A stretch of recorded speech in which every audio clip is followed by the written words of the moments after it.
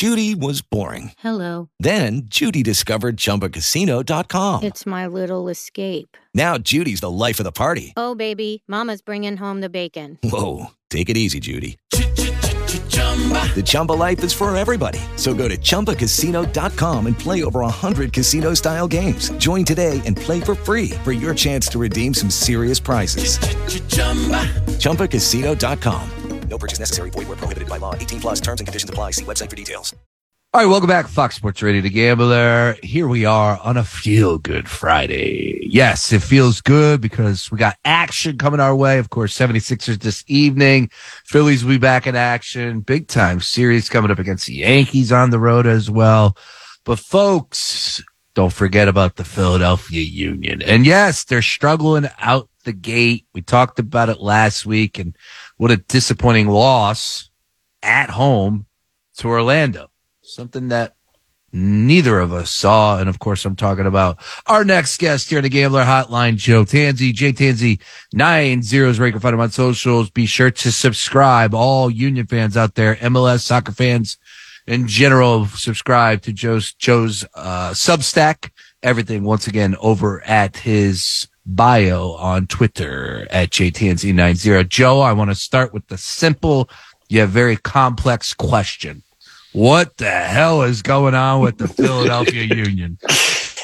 If you have a panic button in your house, which I know all of us have readily available, or some like to bury it and never see it again because their teams are so good, the panic button should be probably in the next room over, very secured in the case, and the hammer you use to break open the case should probably still be in the toolbox in your closet or garage. That's where we're at now. Yes, 5 games into an MLS season, it's not meeting expectations. But why are they not meeting expectations? Like it's one thing to be outraged with one performance and one bad performance in that, right? But when you peel back the onion, the layers of the onion here, it isn't all terrible. And I agree with that. Winning cures everything, right? Yep. Like that's essentially what it comes down to. No, because you're right. When in that Montreal game, I get it. The result at the end of the day, definitely not what you want. But if you watched, there was definitely some really good soccer played by the Philadelphia Union. Last week against Orlando, you could go a little bit more into detail, but they were missing players. Striker up top, of course, did not play. Big deal there. And point blank, center backs just struggled. And Orlando, whatever it was, I give them all the credit in the world. They came out to shoot hot. It's just, at this point in time, the Union got to figure it out. And I have confidence. I do. I think Jim Curtin definitely lit into him. Tell me what this week at practice was like, in your opinion. Well, it's hard to gauge that because all the guys are coming back from international duty. It's true. So it's like, yeah, of course you want to like galvanize everyone, but like your key pieces were gone. Andre Blake is back in training, so that's a huge positive. Great deal. Jim Curtin revealed that on Wednesday. They're going to hope that he plays on Saturday. If not, you hope he plays in the Champions League on Tuesday against Atlas at home. Does Andre Blake make either one of those saves in the Orlando game? Maybe. Yeah, I mean, but it's Tansey Blake. Correct, but that's when we went into this in detail. I should had the film in front of me on the Union Soccer Podcast. Go subscribe everywhere you get podcasts. Right. The mistakes that led to those goals were so egregious and so non-union like, where if you're going to sit here and spend after, say, like Sunday at noon, because I get it, the fever pitch within the loss is understandable. I get it. But once you come down from it, Joe Bendick's not to blame for being hung out to dry on that goal, the first one. Does Andre Blake maybe make one of them? Sure. And it does the communication, and like that's what I'm most kind of interested in seeing moving forward. If Blake's in there on Saturday, or it's Bendick for one more game, what I'm I'm interested in seeing was Andre Blake that important to the communication of the back line? Forget Andre Blake making saves. Excuse me. Forget Andre Blake just being on the field and protecting the net. Is his communication and the familiarity that he has with Glesnes and Elliott, is that what ends up being the difference maker?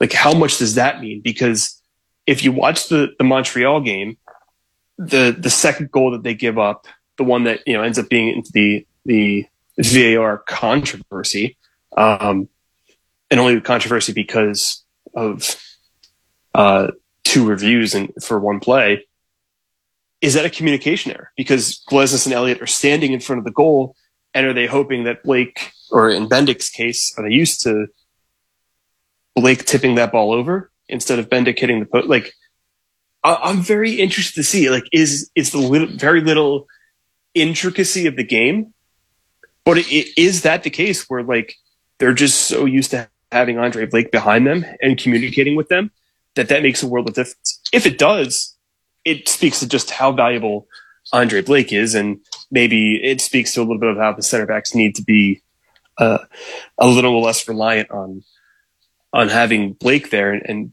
being used to having or at least adapting to having another goalkeeper there. But it's communication breakdown in the back line right now, and it happened a little bit without Andre Blake on the field, with Andre Blake on the field in Miami.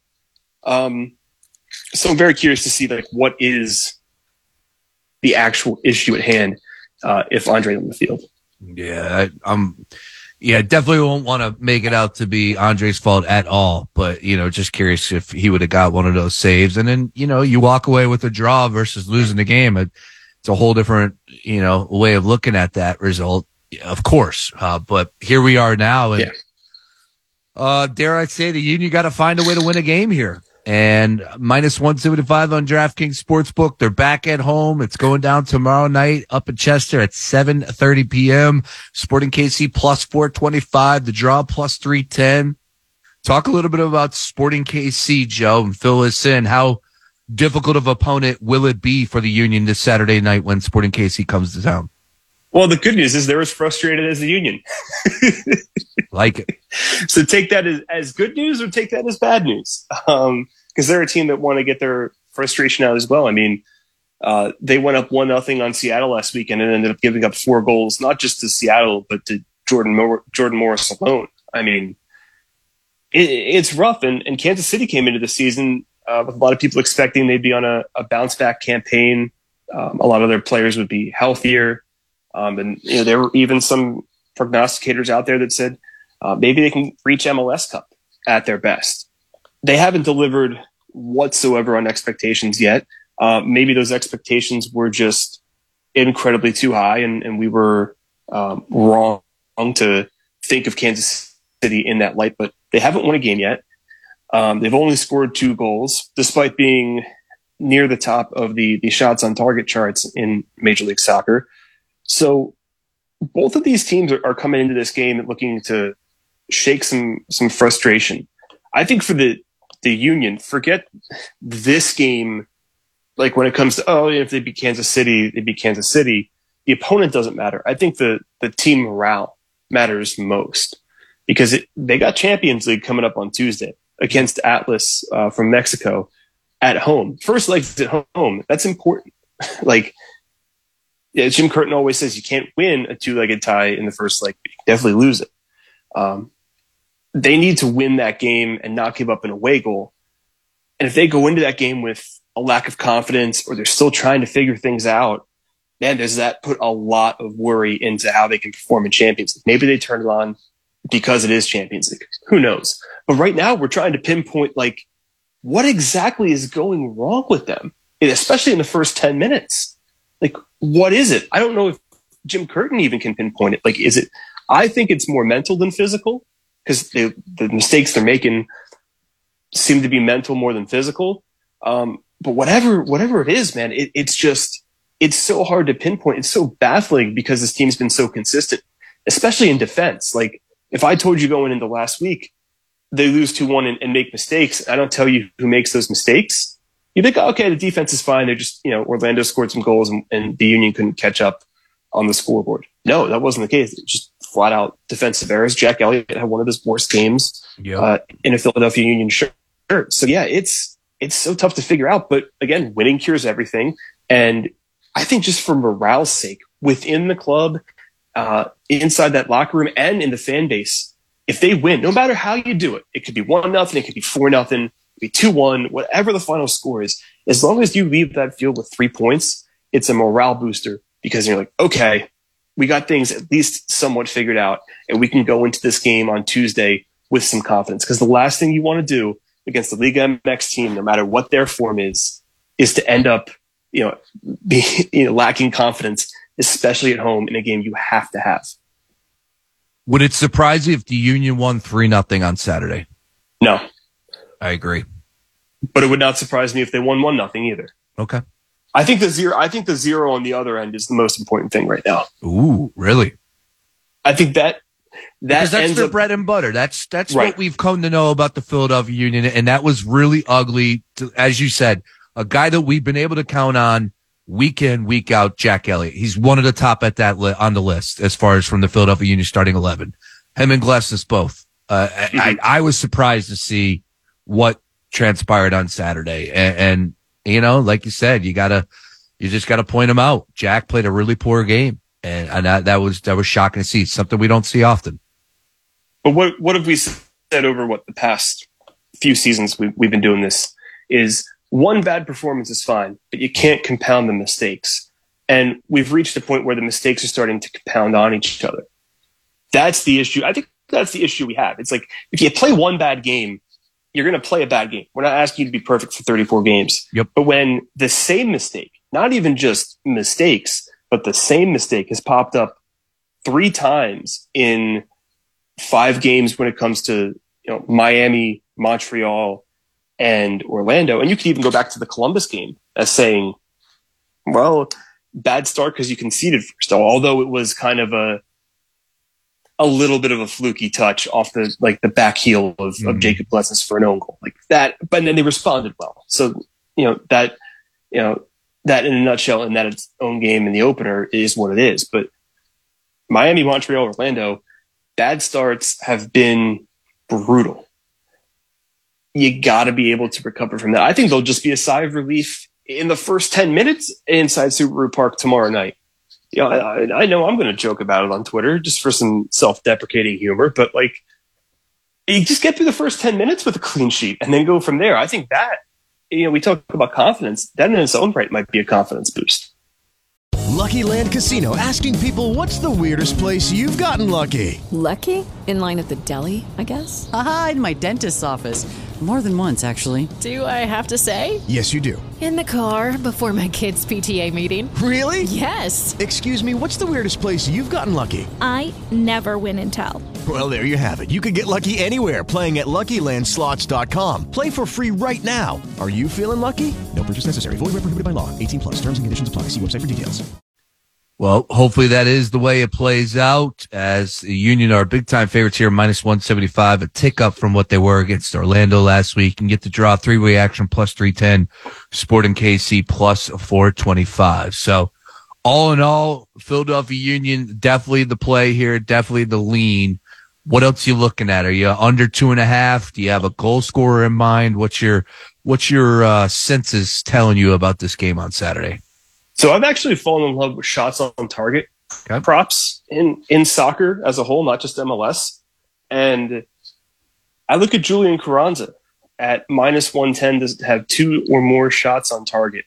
I think if you run the Carranza shots on target ladder, that might be a successful way of wagering tomorrow night, because I sense there might be a little frustration personally from Julian Carranza after picking up that red card in Montreal, wanting to play a lot cleaner, wanting to, hey, look, I screwed up, but I'm going to go out and score some goals for you. And he was phenomenal against Montreal when he was in the field. Mm-hmm. So I think, and he leads the team in shots on target as well. So I look at that as a potential circle that bet. Any Julian Carranza props, maybe he's out to kind of prove, all right, 2 weeks ago was in the rear view. Let's focus on scoring a lot of goals. Plus 135 anytime. You can get him also to get the first goal on the day, plus 350. I'm all about Carranza as well, plus 135 anytime. Shots, what was the number there? What'd you say, 2.5? Minus 110 for 2 or more. Okay, 2 or more. Yeah, why not? Why not? I mean, he is the guy. You could tell when it comes down to it. I know that they got plenty of scores on that team, but Carranza definitely is the guy. So I'm all about JC coming through there. All right. Once again, from Sporting KC, give us one player we need to watch out for on Saturday night. Ooh, that's a good question, because who's going to be on the field for them in attack is the interesting one. I'm going to go with Daniel Shalhoub, one of their attacking players, countryman of Daniel Gazdag, Hungarian attacker. He's one of their dangerous players. It's so hard to pinpoint what's going to go on in that Kansas City attack, because Alan Pulido, the Mexican forward they signed a year or two ago, is on his way back from a long-term injury break. So when does he end up starting, and who ends up being the guy that goes to the bench, and how effective Pulido ends up being? I think he probably ends up being like a like for like, maybe for Kyrie Shelton if you look at last week's lineup. But Shalhoub is a proven MLS attacker. He's been one of the better ones throughout the league, even when Kansas City was down last year. And he's high up there on shots on target this season. So he's one of the danger men. Again, it depends on like what the progress of Pulido is and how effective he could be if he starts or if he's on the field. But Shalhoub has kind of been that one constant among all this change they've had in their midfield and forward positions. All right, let's talk about some other spots in the MLS. And of course, let's go to St. Louis. Perfect. What is going on here? Well, this is my question. Minnesota United. Eventually St. Louis has to lose, right? And right now you can get Minnesota United plus 330, draw plus 270, minus 135. Of course, that's in regulation. So difficult to hit, but my mind says Minnesota United plus 330 to knock St. Louis down just a peg. They're riding high right now. What is going on in St. Louis, Joe? Look, it's very Union-like, and I think people are starting to catch on to that. I made this point, I think last week on one of our podcast episodes. They have very Union-like tendencies. Lutz Pfannenstiel, the sporting director at St. Louis, is a direct disciple of the Ernst Tanner tree.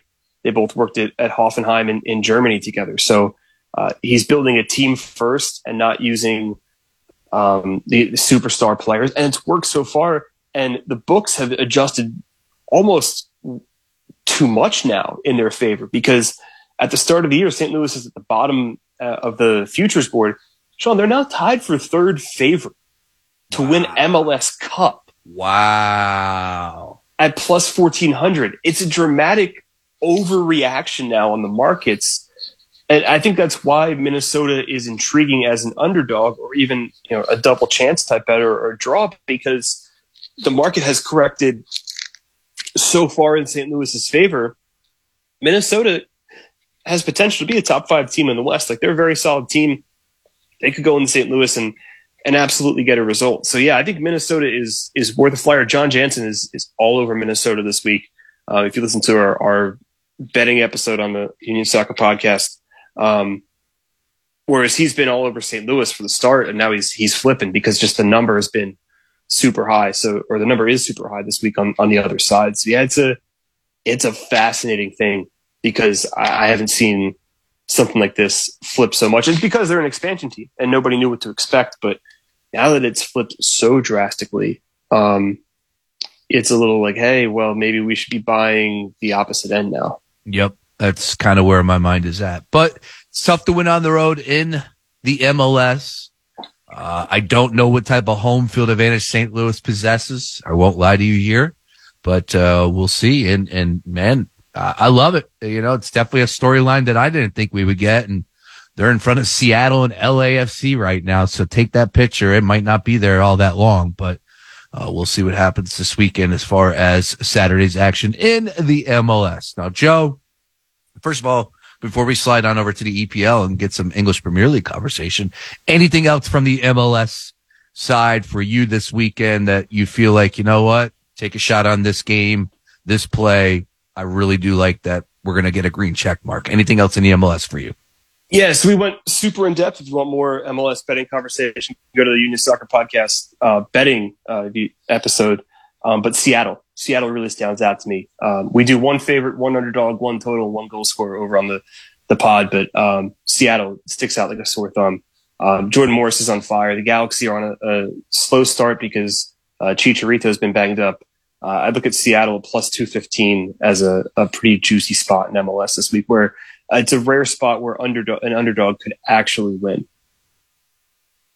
All right. So once again, more in-depth conversation, Union Soccer Podcast with Joe Tansey and John Jansen. Joe with me right now. All right, let's talk some EPL. And of course, the big item is whether or not Arsenal will close out and win the EPL. And that's all well and good. I think that they will. I did sleep on them. I thought that there was a point that I would have taken Man City and eventually that they would pull away or even it up and then end up winning the EPL this year. But it doesn't look like that's the case. Still plenty of time for that to happen with, I think, 8-9 games still to play in the league. But Arsenal has really, really played well this year. So I want to give them all the credit in the world. Big one this weekend, though. Speaking of Man City, we got Man City and Liverpool. City is minus 155. This game's going off tomorrow at 7:30 a.m. Liverpool plus 420, draw plus 320. Anytime this game is being played at Man City, Joe, watch out, right? I mean, Liverpool have they been as good as the years past? No, but we saw in that performance where they smashed Manchester United, and it hurts me to bring it up, that they still possess those skills. So could they beat Man City? They're still Liverpool. Yeah, exactly. Could they beat Man City? Of course. But if you're going to tell me Man City's at home in this game, I have to lean with the chosen one and Man City. Give me Man City at this one, minus 155. Where do you stand, though? What's your take on this game? Well, speaking of the chosen one, I believe you're referring to Erling Haaland, right? Correct. Yep. He's fit. He's facing a late fitness test. That's the one big concern about Manchester City in this game. Coming out of the international break, so Haaland is banged up. He missed Norway's Euro qualifiers.